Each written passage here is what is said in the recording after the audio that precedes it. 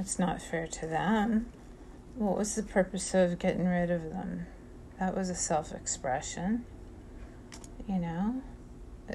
That was something that they enjoyed to do. So that's what they wanted to do on YouTube, and that's not violating anything. But they took them all off, all those eating shows, Eat yourself to death shows. Oh, gosh, I don't know. I used to watch them out of fascination, but not anymore.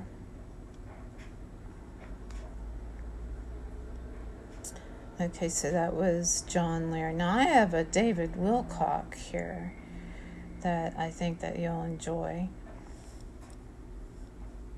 And if somebody knows anything about what happened to all those eating shows, I would sure like to know. I mean, that's just not right. They didn't do any harm to anybody. They never... I read all of the contracts on YouTube 3-4 times because there was one time that they took me off that was way out of league, and I mean, I'm not an angel, that's for sure, and then I've seen them take other people off. I just can't believe it. And what's his name? Richard.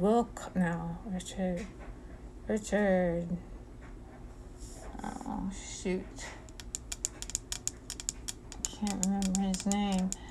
But he just recently got on, posted something, and then they took him back off. I couldn't believe it. He's a bigwig. That's wrong. Okay, so let's listen to David Wilcock. I hope you guys like this. I'm David Wilcock, and this is Wisdom Teachings. Dr. Orvin Wagner discovered a stunning little hiccup in universal law in which anti-gravity seems to be the key factor in causing sap to rise in plants and trees, along with a weird geometric energy pattern that seems to be responsible for creating that anti-gravity. What happens when we now transition over into an examination of the insect kingdom? And as well, we're going to be looking at plants. Could there be secret energetic fields, secret from as far as our mainstream understandings are concerned, that govern the way that insects find their hives, such as bees, that govern how bees locate flowers? It may not just be color, there may also be an energetic field effect. This could also affect healing in terms of that the bees are creating something that actually heals them as they live in the honeycomb. Some very, very interesting stuff regarding this idea of a cavity structural effect, that the simple shape could be responsible for all sorts of interesting energetic effects. Those are only some of the intriguing topics we'll be covering in this week's episode. So now we're going to pivot from a discussion of plants into a discussion of the amazing research of Dr. Viktor Grebennikov.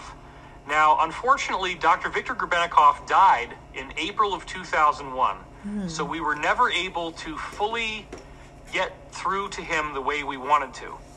He wrote a book about his amazing research. It had started out as 500 pages, and the Soviet government of the time demanded that 300 of the pages of the book be removed. However, the 200 pages that were left still had some very intriguing elements to them. And he had already been published in mainstream Russian scientific papers for scientific discoveries that, to our Western mindset, seem to be very, very out of the box, very unusual, and very, very interesting. Again, we are coming up against a wall of disbelief and skepticism as we go into this subject, simply because people are not apt to think this is true. We all want to believe that we know the truth, that we've learned everything there is to know, that we've solved the mysteries of science, we've tackled how to build smartphones and how to have wireless video communication across the planet instantaneously. But yet, at the same time, nature could still be holding on to very important mysteries that have remained elusive. So, this is your go-to guy as we go to the next level of understanding how we may, in time, be able to levitate. You're not going to see the levitation aspect in this episode, but what we're going to be doing here is laying the foundation that helps to establish how he ended up coming up with these amazing discoveries. Now, there are people online who are tackling his work on levitation as it relates to certain types of insect wings, and we'll get into that. There's some really amazing video that you're going to see demonstrating levitation involving these insect wings. But a lot of people have tried to debunk this. There was a guy who used stage magic techniques to create a fake version of what appeared to be these wings levitating, and then therefore tried to conclude that all of it was fake. But clearly, in order to establish the credibility of this scientist, we want to begin with his accredited public work before we get into the more controversial stuff. So here we go. One of the main terms you hear for this thing that he discovered is called shape power, and he does see it in insects and flowers. So again, we're right back to the plant kingdom, but we're now taking it to the insects as well. There's two major websites that seem to be pretty closely affiliated, KeelyNet.com and RexResearch.com. And I first became aware of all this in 2001. It absolutely blew me away. So his name is Dr. Viktor Stepanovich Grebennikov, and here's a picture of him in his lab. And he is a renowned Russian entomologist. Now, an entomologist is an insect scientist. I think I've heard this before. It means somebody who's dedicated their whole life to studying and understanding insects, just like Dr. Orvin Wagner dedicated his life to studying primarily plants. On dead people to find out when they died. When you start to get into the insect kingdom, there's some things that happen if you're as dedicated as he is. And remember, this is a guy who's really, really into it. He's out there in the field. He is sleeping in meadows all through the night on the ground just to be around the insects, just to study them in their natural habitat. And it took that level of commitment to actually figure out what's really going on. Because as he fell asleep, above these beehives, there's bees that will actually burrow into dirt. This is a very important element. They actually take the dirt and they macerate it with their jaws and they spit it out with some saliva in it. And they make these beehives inside a hill, in this case. They burrow into the dirt, and it's all made from natural dirt material. They make Something it into about like sawdust. that caused some really amazing things to happen. So he ended up discovering what he calls the cavity structural effect. And cavity, of course, is an empty space. Too. The idea being here that certain types of structures, certain types of regular repeating structures like beehives, in certain types of beehives, will actually create an energetic effect. And as you're going to see, this cannot be reconciled with regular electromagnetic fields. It is much, much deeper and much, much more interesting than anything conventional science has to offer. Certain shapes will harness these torsion fields with all of the expected effects that we have seen in other Russian studies. So if you've done your homework, if you've watched the other episodes of this show, hopefully not all in one big binge, but you've taken the time to really meditate on these concepts and think about them, then when we've talked about Kozyrev, when we've talked about Dr. Wilhelm Reich, all of these various scientists, they keep independently rediscovering the same things. And so with Grebennikov, here he is independently reporting on research that gives us the exact same conclusions again. And it's amazing how much everything lines up, and it does suggest that everybody is independently rediscovering the same energy fields, just like Wagner with his so-called W waves. Grebennikov's got the same thing, but he did it with insects instead of plants. It's really cool. He first recognized this cavity structural effect by studying honeybees, and we're going to get way into that in this episode. Before we get to his key discovery, this is a quote from later in his paper that you can find on Rex Research or KeelyNet that shows where he was beginning to understand something really strange is going on with honeybees. And this has to do with their homing instincts. The conventional idea of a homing instinct would be that there is some sort of chemical pheromone given off by the queen, and that the bees are very good at smelling that hormone, and therefore that's what guides them back to the hive. So if you move the beehive, they'll go to the new location because they're smelling their queen. But what Grebennikov discovered in the 1960s started this scientific journey of awakening for him, because something was going on that absolutely could not be explained by the traditional pheromone model. Let's take a look. And when in the 1960s we had bumblebees living in our Isilkul apartment, I often observed the following. A young bumblebee on its first trip away from the hive did not take the trouble to remember where the entrance was, and he would spend hours wandering around the windows of our house and of a similar looking house nearby.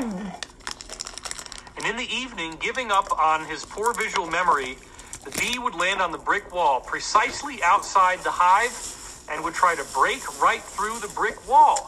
Now, wait a minute. The brick wall is obviously not going to convey the smell. Right. You can't smell through a brick wall, right? They can. Yet somehow the bee finds the hive through the bricks. The brick does not provide any resistance to whatever this wave signal would be. And this is a huge, huge discovery, actually. He didn't understand how significant it was at the time. But these waves, just like gravity, will travel through physical matter. You can't explain this with a pheromone. And look at what happens next. How did the insect know that right there, 4 meters away from the entrance and 1.5 meters below, behind this thick, 1/2 meter wide wall, was where his home nest was? So he's literally trying to ram himself through a brick wall that's almost 2 feet thick. Yeah. Unbelievable. Yeah.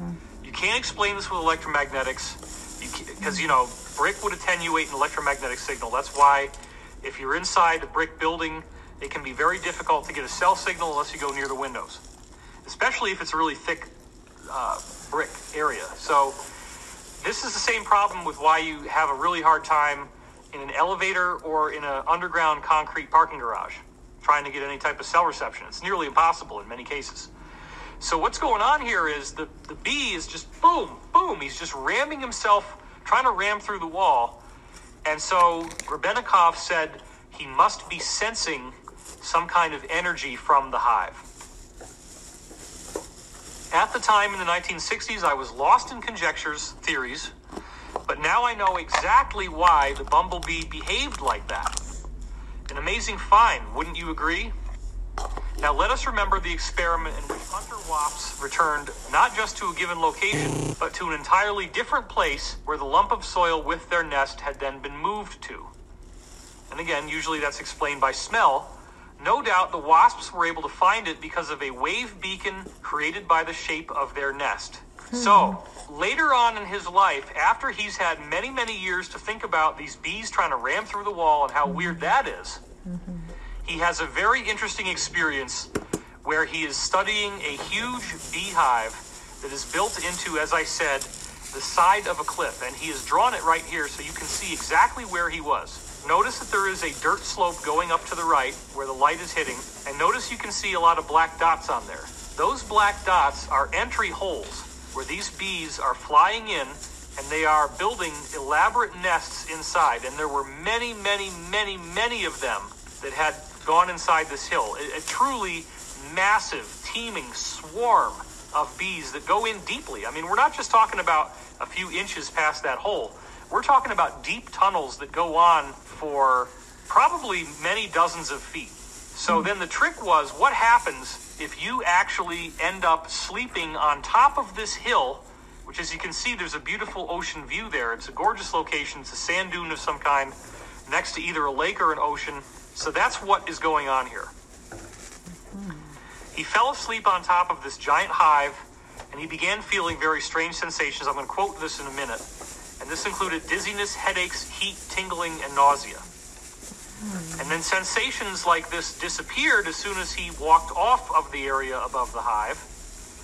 And then he took these samples of the beehives back to his lab and studied them. And that's when it gets really cool and interesting. Now, the exact species of bee was later identified. This is a quote from the paper. The only specific insect I've seen mentioned thus far of possible interest was the one identified in the portion of the flight chapter you saw. The bee is called Halictus quadrictictus. It seems that this particular subspecies of bee is native to Siberia, although most of the other references sound fairly generic. So here is a set of pictures of bees that they give in the article right after that. Now, down in the bottom left, what you're seeing is an example of this type of beehive that they make. And then just to get even more specific, up there on the left is Halictus quadrictictus, this particular bee that had such magical effects native to Siberia that he noticed. So this is one of the key examples of one of their hives that he picked up. And what he discovers is that the actual shape of this hive creates an energetic field. Just like the idea of pyramids that we talked about before. You don't need any moving parts. The simple shape itself, somehow having to do with the idea, as I've been saying in previous episodes, that atoms are actually gravity powered. This was the function of several different things I've looked at. Dr. Oliver Crane wrote an amazing paper called Central Oscillator and the Space-Time Quantum Medium, and it makes this case very nicely. Nassim Haramein won a Belgian Physics Prize for showing how the physics around the nucleus are the same as the physics around a black hole, and a black hole is a gravity vortex, thus suggesting atoms are gravitational. So that means gravity is not just this weird, elusive force. Gravity is the energy that flows into matter to make matter. And the other big part we've been going through over and over again is that gravity is a movement in a wave medium. What does that mean? A wave medium could be something like water. A wave that moves through water has to move through actual water. So the water would be the medium. So in this case, the idea is that gravity is similar to water.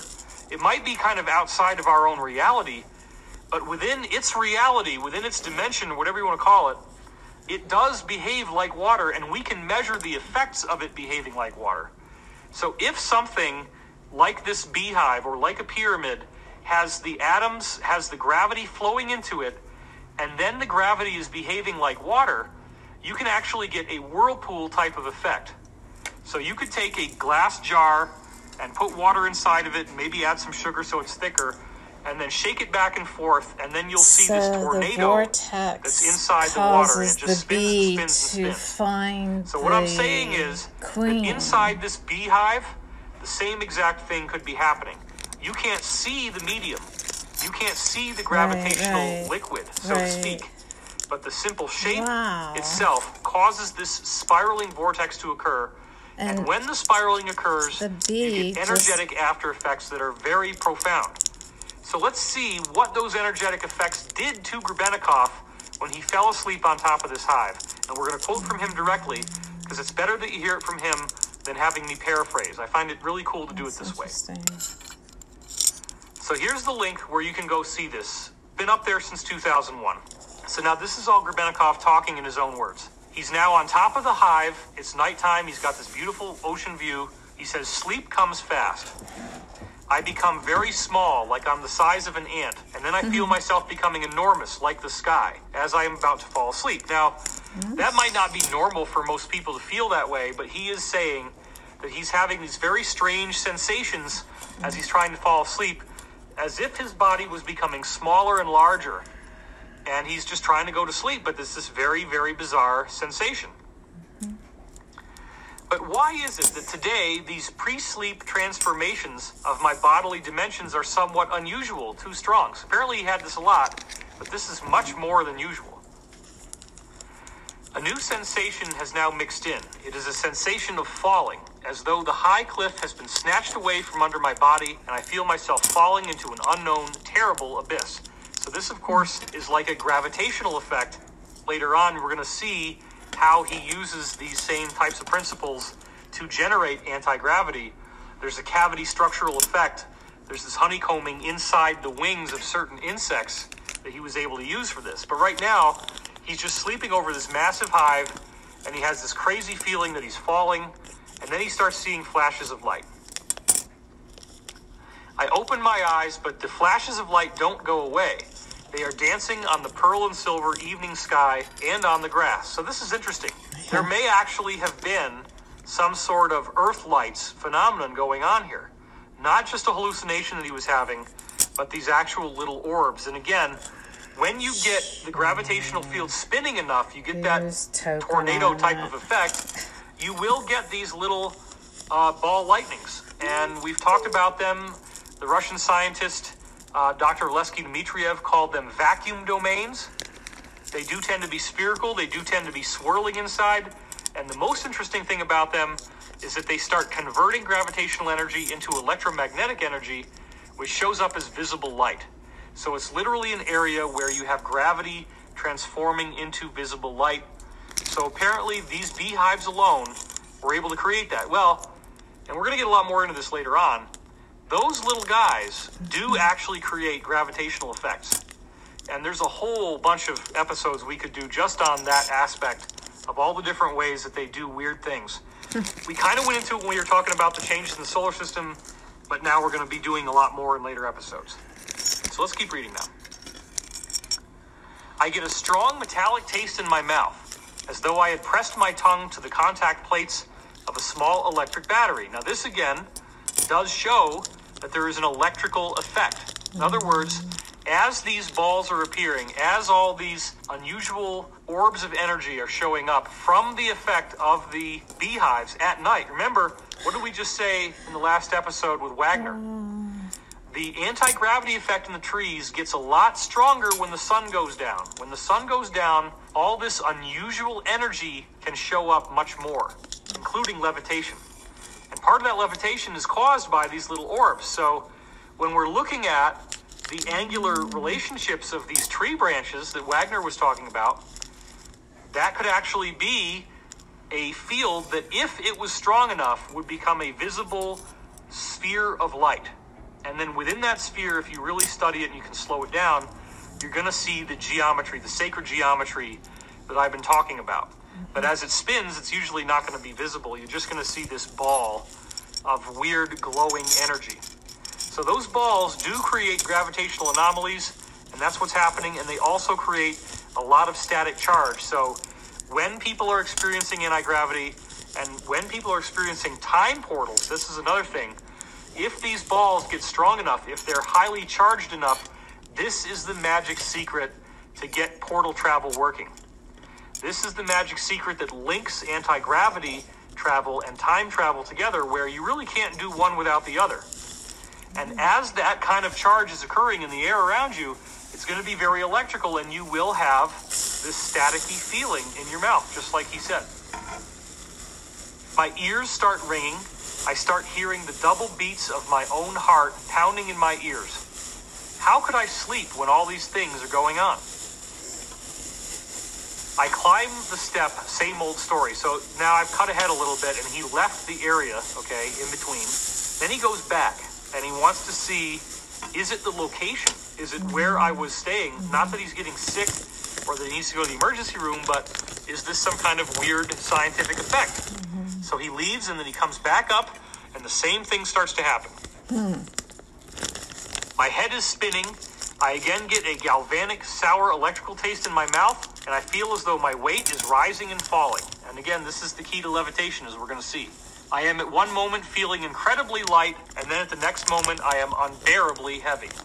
If you can figure out, and again, it's more of like a spiritual knowingness, how to attract these orbs of light to yourself, then that is the secret to levitation. How do we create these? And are there ways to tune into it with the geometric proportions that underlie that? That's no idea. The really big secret about levitation. How do we actually make this happen? I see flashes in my eyes. Again, that's the lighting effect. If this indeed was a bad spot, some kind of nasty anomaly, then there shouldn't be any grass able to grow, and large bees would not be nesting inside this loamy cliff. Why do these bees feel so good here that the entire step is dappled with their holes like a piece of Swiss cheese, and in some places there are so many holes that it almost looks like a sponge? So there again is his art of where this was, and he's starting to figure it out. He's starting to say there's got to be something having to do with the beehives themselves that's causing this weird anti-gravity effect, that's causing visible lights, lights when I close my eyes, this electrical taste in my mouth, this sense of foreboding. Your body feels like it's rising and lowering in weight, all these weird things. The solution came many years later, so he worked on this for many years before he got the answer. When the bee city in Kamishlovo Valley died, the tillage came to the very edge, which consequently fell off. So literally what happened here is, like for example, if you ever go to an oceanfront area, a lot of times they'll tell you don't walk on the sand dunes. Because the sand dunes have grass growing at the top, but it's very fragile. Simply having you walk on them can actually destroy those grasses, and then the whole sand dune can collapse. People walking on them is very bad, so typically you'll see signs saying don't walk on here. So apparently, maybe from people walking on it, who knows exactly why, but the sand dunes eroded, and there was not enough coverage to keep those bees warm and safe inside. So they all had to abandon those hives and leave behind all of this adobe type of clay material that they had built to live in before they lost the use of that sand dune. Well, this is great for him because now he can go in and get samples. Now instead of grass and bee holes, there is nothing there but an atrocious heap of mud. I only had a handful of old clay lumps, fragments of those nests with multiple chamber cells. So he was able to grab this stuff. He was able to find some of these. Clay, right. On my desk, back at the lab, packed with equipment, I have little houses of ants and grasshoppers, bottles filled with chemicals and other stuff. I had a wide receptacle filled with these spongy lumps of clay. That's amazing. I was about to pick something up, and I moved my hand over these lumps of clay from the beehive. Oh, wait for it, because this is where it gets interesting. He gets a charge. A miracle happened. I suddenly felt warmth emanating from these beehives. I touched the lumps with my hand, and they were cold, but when I put my hand above them, there was a very clear thermal sensation. So here is his illustration of what the beehive looks like. So notice it's lumpy on the outside. Look at the top graphic first. You'll see there's a diagonal line in the middle. Below the diagonal line is what it looks like on the outside, just a bunch of lumps. When you cut it open on the inside, you see multiple of these little cavities where the bee larva will be, and they're giving them everything they need there. And then there's all these holes in the middle in the tube that they go through. So then at the bottom, what you're seeing here is that he had a bowl of multiple beehives like this, and as he put his hand over the bowl, lo and behold, he's getting this very strange, ticklish, energetic feeling coming off of the beehives. If you're thinking what I'm thinking, then you're on the right track, and that is, does this explain how those bees back in Issyk-Kul were trying to ram their way through a 2-foot thick brick wall? Absolutely yes. This feeling is something that we all can sense, and that's what his research that got so prominent ultimately concluded. The bees are energetically being beaconed back to where they come from, and it was only when he lived on top of something for one night that was really, really densely packed with all this that he got such an exaggerated version of the effect that it really, really changed history. Because what he was ultimately able to do with this is very profound. Now let's keep reading. Besides, in my fingers, I felt some hitherto unknown jerks, some sort of tick, as it were, the same thing the bees would sense to get back. And when I pushed the bowl with the nests to the end of the desk and leaned over the bowl, I felt the same sensation that I did when I was near the lake. My head started getting lighter and bigger. I felt like my body was falling down. I had this sense of rapid flashes of light in my eyes, and my mouth tasted like an electric battery. So all he had to do now is actually hold his head over the bowl filled with these beehives. That's all it took to get these really, really interesting effects. And I do, again, find this very fascinating. He's a bee. I put a sheet of cardboard on top of the bowl, but the sensation did not change. The cardboard did not shield the effect. A pot lid of metal changed nothing either. It was as if whatever this energy field was, this something, cut right through the pot lid. I had to study this phenomenon once. He's obviously fascinated. But what could I do at home without the necessary scientific instruments? I got assistance from many research scientists of various institutes at the Agricultural Academy in Novosibirsk, which is a major city in Siberia, one of the only major cities in Siberia.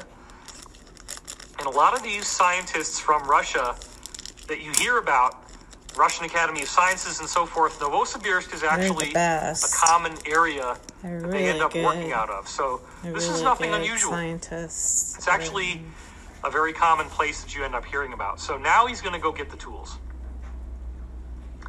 But alas, the instruments, whether they were thermometers, ultrasound detectors, magnetic field detectors, or electrical field detectors, nothing responded to this energy. It is not electromagnetic, it's not based on temperature, and it's not based on sound. So all the typical things that you try to explain this away with, doesn't work. We conducted a precise chemical analysis of the clay, and there was no special chemicals in it.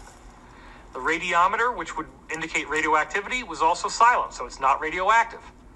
But ordinary human hands, and not just mine, would distinctly feel either warmth or a cold draft and a sense of tingling. Other people sometimes would feel a thicker, stickier environment. There's literally a sense of a physical touch.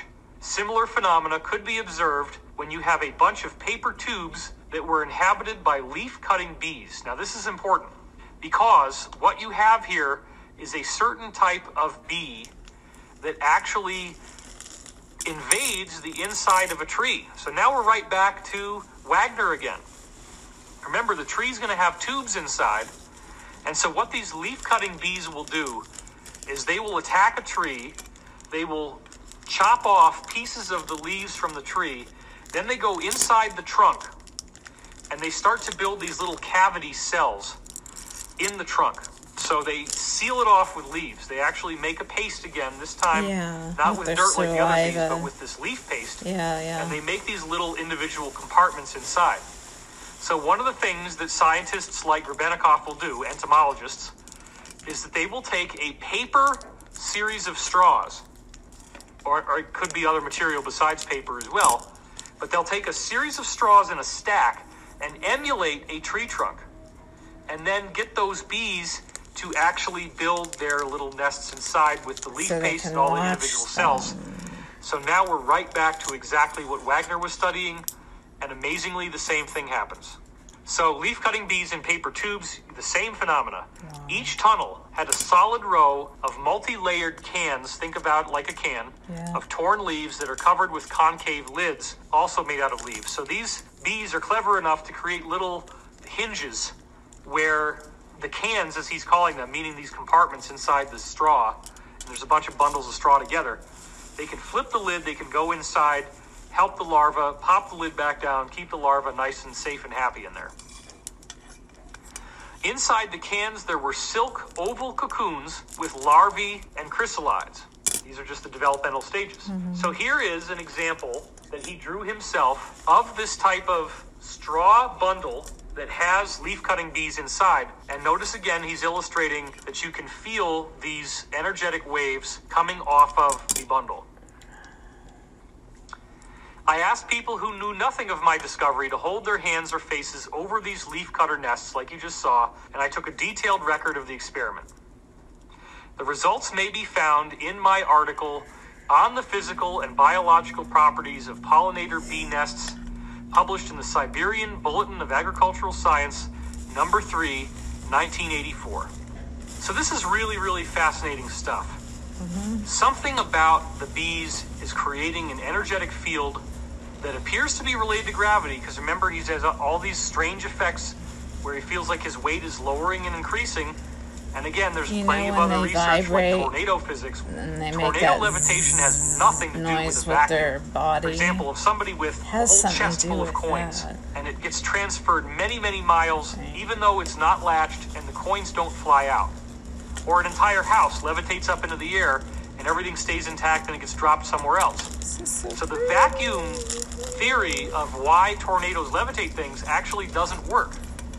So what we're seeing instead here is that the underlying secrets to levitation are the same secrets of this biological field. It doesn't have radioactivity, it doesn't have a strange temperature, it doesn't have an electromagnetic field, it doesn't have anything we can normally measure with traditional instruments, and yet, undeniably, people feel this warmth, they feel this tingling, They feel this kind of stickiness. And what we're going to see as we go on in the next episode is how he was actually able to use this to build healing technologies that are so dirt cheap, you could absolutely do this at home, and you may already have it, you just didn't realize what it was for.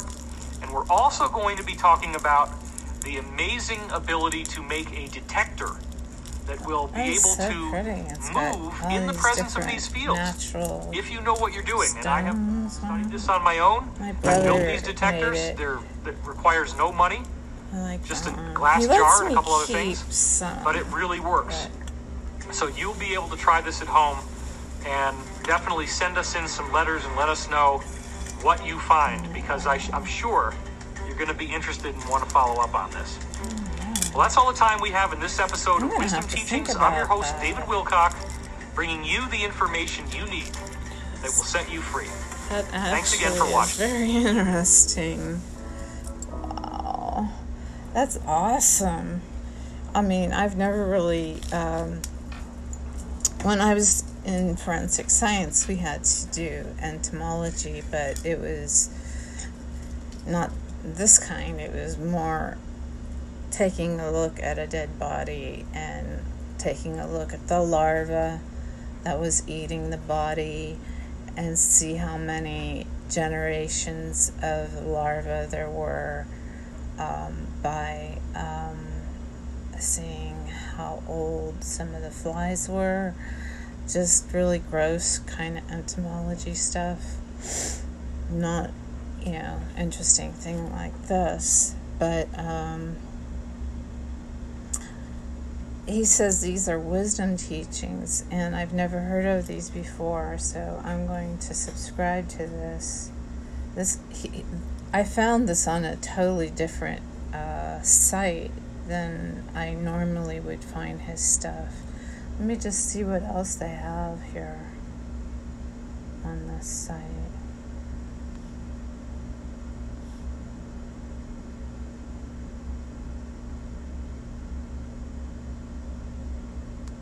Okay, a lot of publicity type things.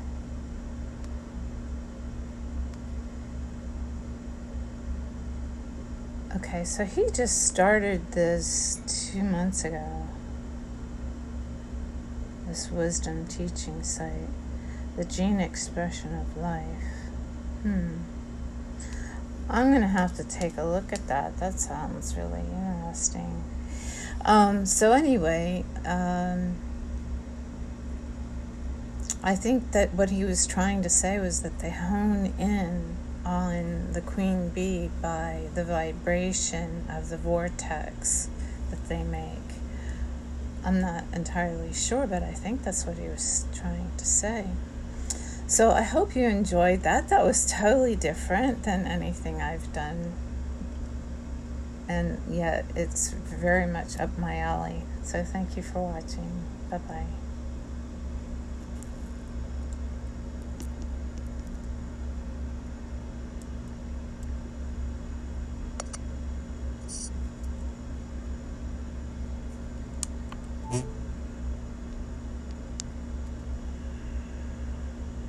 So